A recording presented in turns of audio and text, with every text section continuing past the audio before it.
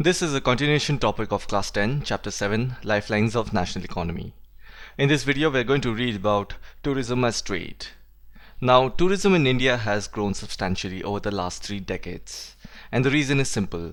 It is due to India's geographical beauty and the social and cultural diversity that attracts many tourists around the globe. The amount of foreign tourists coming to India has almost increased 5 times in the last 20 years. As a result, the foreign exchange earnings has also risen up equally. Now, foreign tourists visit India for the following reasons. They are: the first one is pilgrimage tourism. Initially, the roots of tourism in India could be traced to pilgrimage. Places of pilgrimage are usually the most visited places by foreign tourists. India is the most popular destination in pilgrimage tourism because it is the land of many religions like Sikh, Muslim, Christian, Hinduism, Buddhism, and Jainism. The second one is ecotourism. Now, this kind of tourism usually involves visiting national parks, wildlife sanctuaries, tribal communities, flora, fauna, and other undisturbed natural areas. Its main purpose is to educate travelers, respect culture, and spark the idea of preserving nature. Ecotourism is also known as sustainable tourism. The third one is adventure tourism. India is a tropical country. Tropical climates are a big craving for people residing in countries that are in temperate zone. I'm talking about countries in North America, Europe, and East Asia. For them, India is a perfect destination for beach vacations and other adventurous activities. The fourth one is cultural heritage tourism. Now, this tourism totally focuses towards a country or a region's culture in terms of lifestyle, architecture, art and craft, and other elements that shape our life. India's rich heritage can be seen in various temples, palaces, monuments, and forts that are found everywhere in the country. The fifth one is medical tourism. The primary reason that attracts medical value travel to India is cost effectiveness and treatment from reputed facilities at much lower cost. Foreign patients travel to India to seek medical treatments at about 1/10 of the cost of similar procedures in the developed countries.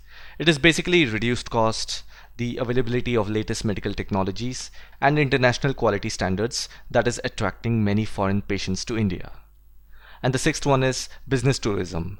Foreign business travelers visit India to attend business meetings and international conferences.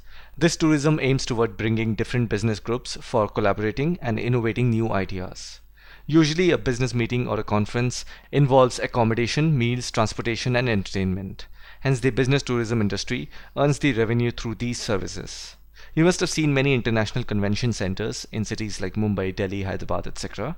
They host meeting, conferences, exhibitions, talks, everything that focuses toward investment, tourism, exposure, etc. Now, here are some statistics that show the arrival number of foreign tourists in India from 1997 to 2016. And here is the foreign exchange earnings from tourism in India from 1997 to 2016. Now, these are the top 10 countries from where the tourists arrive in India. The date is from 2015 survey. Now, these are the top 10 particular states and union territories of India where the foreign tourists go. Again, the data is from 2015 survey.